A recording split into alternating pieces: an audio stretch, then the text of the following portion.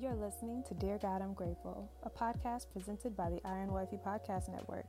I'm your host, Michaela Robertson, and thank you for joining me for a daily dose of gratitude. Without further ado, let's get into what we're grateful for today. Dear God, I'm grateful for a spiritual mindset. Romans 12:2 says, "Don't copy the behavior and customs of this world, but let God transform you into a new person by changing the way you think. Then you will learn to know God's will for you, which is good and pleasing and perfect."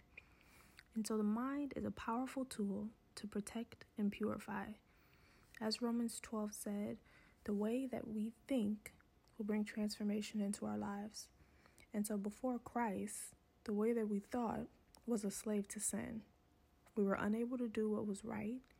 We were unable to discern right from wrong. And we were bound in our minds to the sins of our past and unable to break free from the darkness of thoughts dominated by sin. But the beauty of Jesus is that he brought freedom to the mind. He allowed all who believe to be freed from the thought of darkness or sin, and he declared an end to sin's control over us. If we look at Romans 8:1-6, it reads, "So now there is no condemnation for those who belong to Christ Jesus. And because you belong to him, the power of the life-giving Spirit has freed you from the power of sin that leads to death. The law of Moses was unable to save us because of the weakness of our sinful nature. So God did what the law could not do. He sent his Son in a body like the bodies we sinners have.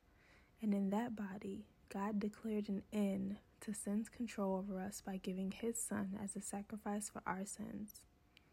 He did this so that the just requirement of the law would be fully satisfied for us, who no longer follow our sinful nature, but instead follow the Spirit.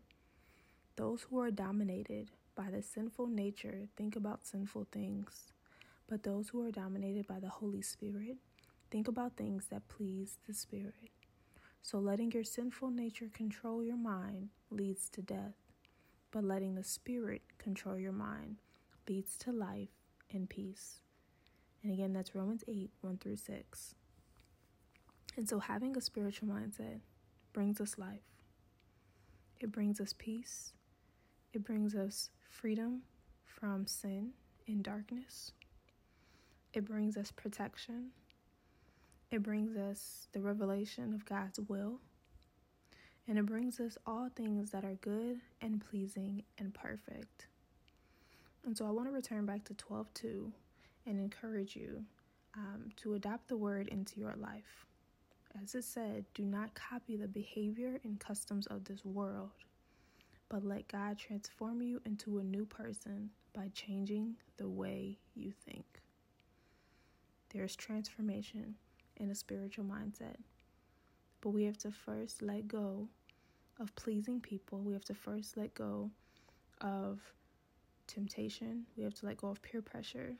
We have to let go of copying the world in our actions and our thoughts, and allow God to transform us. Because again, there's transformation in having a spiritual mindset. And in order to truly step into the life and peace that comes from allowing the Spirit to control our mind, we have to be transformed through Christ.